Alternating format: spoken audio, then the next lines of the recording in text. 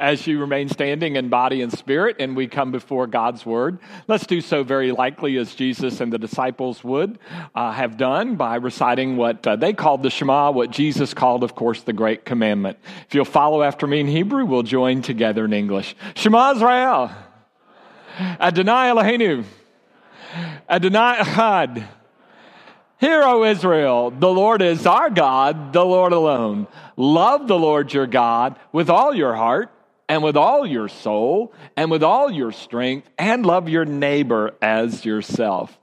We're thinking about the issue of change and the Gospel of Matthew, which was written to people who had experienced the death Jesus, and then later the destruction of their temple. And Matthew, through the Holy Spirit, helps them to understand change. So today, as we think about change, we look at the commandments or the law or the teaching known as the Torah. We're picking up in Matthew 5 at verse 17. Do not think that I've come to abolish the law and the prophets. I've not come to abolish them, but to fulfill them. I tell you the truth. Until heaven and earth disappear, not the smallest letter, not the least stroke of a pen, will by any means disappear from the law until everything is accomplished. Anyone who breaks one of the least of these commandments and teaches others to do the same will be called least in the kingdom of heaven. But whoever practices and teaches these commandments will be called great in the kingdom of heaven. For I tell you that unless your righteousness surpasses that of the Pharisees and the teachers of the law, you will certainly not enter the kingdom of heaven. You've heard that it was said to people long ago, do not murder. But I tell you that anyone who is angry with his brother will be subject to judgment. This is the word of the Lord. Thanks be to God. Please be seated.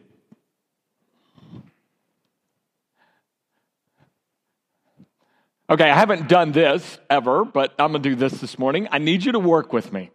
I need you to, for a little while, suspend disbelief. I need you to go places where often Protestant Christians will not go on two issues this morning. And if so, I think it will help us understand this text. Here's the first thing I need you to do this morning. Realize that the law, as is given in the Older Testament, is a gift. It is a good thing. Paul never really said it was a bad thing. And Jesus, by the way, said, I have come to fulfill it, not to abolish it. Sometimes we get a little bit influenced by reformers, Luther and others in their interpretation in the 16th century of Paul, that sometimes we miss that the law actually was a gift. These were people who had been enslaved for 400 years. They had no idea how to have a society. They'd never made a decision for themselves. And so part of what the law did was to give them a guide, in a sense, for freedom. So think about it. And let's say on your way home from church today, you will come across a street light that is out because of a power outage, or a stop sign that's been knocked down or washed away. You'll realize how difficult it is sometimes to not have law, how things don't flow as smoothly when there are directions and there is order. Or think of it another way. Nicky Gumbel, a teacher in Britain, talks about this, that the one time he went to his son's soccer match there in the UK, but the refs didn't show. So the parents kind of looked around. They looked at him. They said, well, you're a lawyer. You probably know the rules. Go out there and ref this game. So he said he went, and the game is like a total disaster for a half. Things are out of control. Kids are angry. Parents are angry. And then suddenly the refs show up. And he said in the second half, when it's played by the rules and the guidelines, the game becomes a beautiful thing. The law in the same way was intended by God to be a gift to us.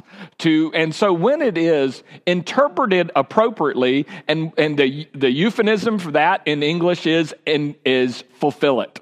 When it's interpreted the right way and applied the right way, it's fulfilled, it aids life and makes life go better. So for a few moments this morning, I need you to realize that actually the law is not a bad thing. 613 commandments were meant to help people. Second thing I need you to do, I think this is a bigger stretch for you, but I need you to realize this morning that in ancient Israel in the first century, the Pharisees were the good guys. I love what Dr. Alexander Shia said about them. He said, unfortunately, the Gospels catch the Pharisees on a bad hair day, and it's frozen for all time.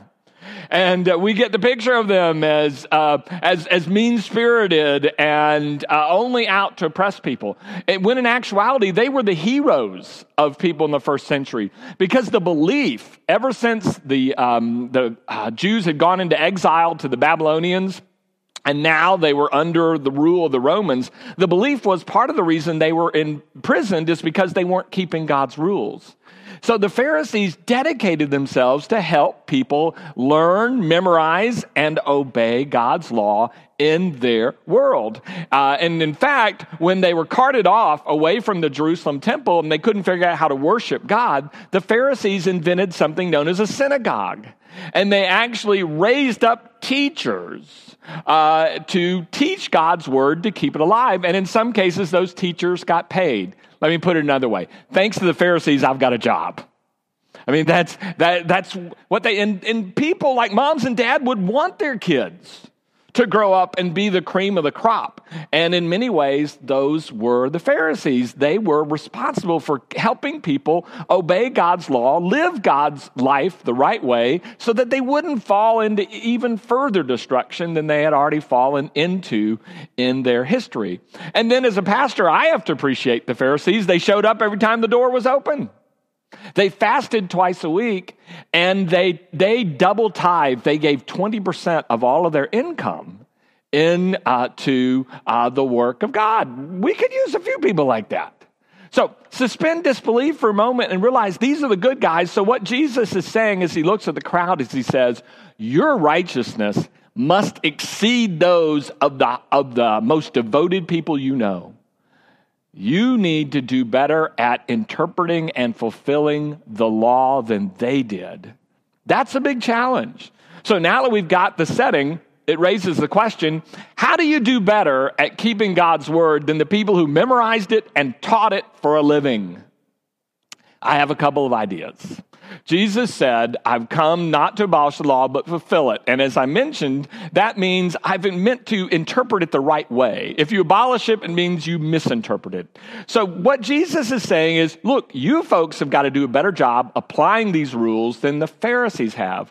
Well, what's their problem? A couple thoughts. One of their problem is they seem to be more devoted to the letter of the law than the spirit of the law. That sometimes they read it so literally that they actually miss God's point.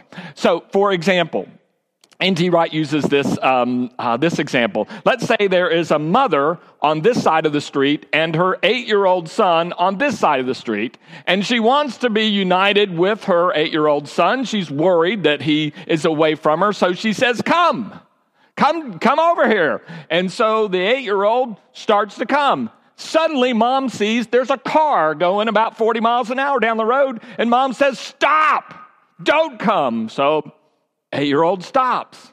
Out of danger, the car goes by, and then mom says, come.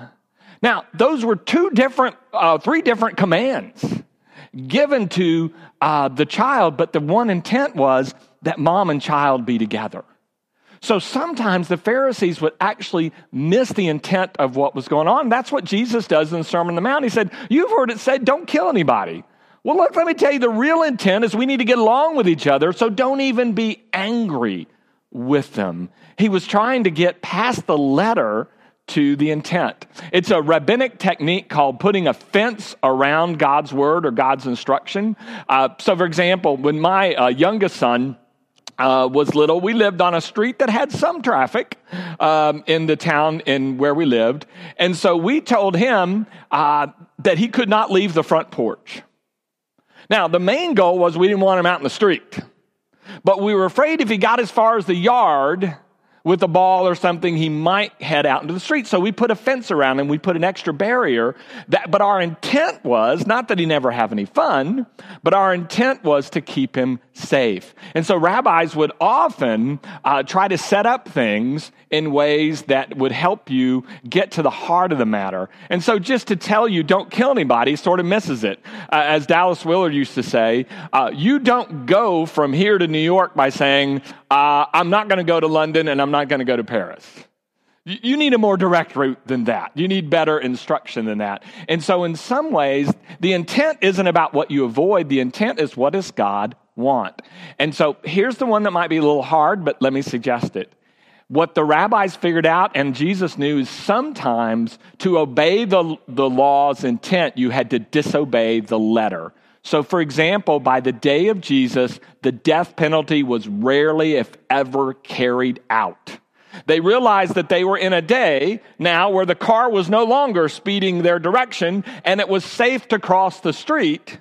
And so they realized that the death penalty was no longer appropriate. That's what makes it so bizarre that in the Gospel of John, they catch this woman in adultery. And bizarre, first of all, they let the man go free. But also bizarre is that they want to kill her. Because by Jesus' day, they pretty much said, no, that doesn't fulfill the intent of what God wants. Taking a life is not really what God had in mind. So another way to put it is, when you try to fulfill the law, one of the things we can ask is, what does God really want here? What is God hoping for from this law or this teaching? So that's the first thing. I think Jesus was just saying, by the letter of the law, sometimes you miss it, you miss God's intent. The second thing is, what is God's intent? And this is what Jesus said: unless your righteousness surpasses those of the Pharisees. Stop. The word righteousness. Now, thanks to our wonderful reformers, I love so many of them, Methodist founder John Wesley, they taught a particular angle of righteousness which might be helpful. It was kind of like right standing, like I'm in good stead with God because my sins are forgiven, and that's right. But in the Bible, righteousness always first had to do with your relationship. You are righteous because of your relationship with God and the way you are related with other people. So I think what you see on the Sermon on the Mount is, what does Jesus care about? Jesus cares about that we have good relationships with each other, with our community, with our world. The Pharisees didn't. That wasn't as important to them. They thought principles were more important than the people affected by those principles, so that the Pharisees came up with more than 1,200 ways that you could get busted for violating the Sabbath. And you'll remember what Jesus does. Jesus looks at this and says, wait a minute. Humans weren't made for the Sabbath, but the Sabbath was made for humans. In other words, he's saying, people, you are important to God. And the way that we rightfully interpret the Bible is in ways that help us be in better relationship with God and better relationship with each other. And the Pharisees made the rule more important than the people affected by the rule. Well, if it all sounds a bit confusing, is there a way that, kind of a shortcut that helps us know how to interpret what God is doing in the Bible and God's teachings and laws? And I want to tell you, yes, there is. And that's when Jesus said, I have come not to abolish, but to fulfill. Jesus is saying is, I'm going to show you how to rightfully interpret God's laws. If you will watch me and follow after me, we'll get this thing right. In other words, Jesus is God's teaching embodied in a person. If you want to know how God will respond to a particular situation, then you look in the Gospels to see how Jesus responded in that particular situation. You may remember a few weeks ago we talked about Moses and Elijah. The law and the prophets were on the mountain with Jesus, and remember Jesus turned dazzling white? Well, one of the things that Matthew was saying in that is, look, if Jesus is greater than the Bible points to Jesus. If you want to know how to live the Bible out, if you want to know how to act in daily life, you watch Jesus, and the way he would carry out God's law is the way you would carry it out. And I think the problem with the Pharisees, as much as they loved God's law, is they tended to love God's law more than they really loved the people affected by God's law, and maybe even more than they might have loved God. Hard to know. But they were the best of the best. And Jesus says the only way you get better than the best is to follow me and look at the world and act in the world the way I do. Reminds me of a story some of you heard me tell before. And it's from the late Fred Craddock. He did postgraduate work in New Testament in the 1950s in Germany. And we kind of forget, because of World War II, that the Germans were the leading biblical scholars for most of the 20th century until after the war. So in the 1950s, he goes there to study New Testament.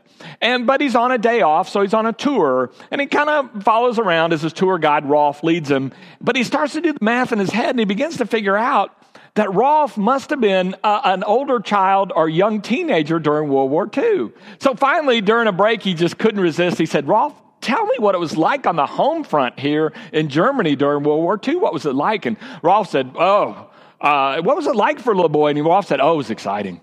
Said it was exciting. He said, we did a lot of camping together. We got to put on uniforms and we camped and we learned survival skills and outdoor skills. We started every day at the camp with a prayer. We sang a hymn, Now Thank We All Our God. We did a devotional. We studied the Bible. We went out and chopped wood or learned to pitch a tent and did the various, learned to cook outside, all these activities. We'd come back in at night, and before we'd go to bed, we would pray again. We would sing again another hymn.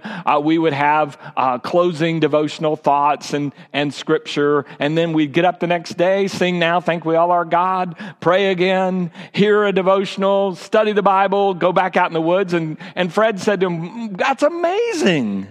What a group. Rolf, what did you call that group? Rolf's response was, Hitler Youth. And I remember, or shall I say, I will never forget Craddock's response. He said, I thought about the adults involved in this. And he said, one of the things I thought about the adults is maybe they knew the Bible and they were teaching it, but they didn't know God, the God of the Bible.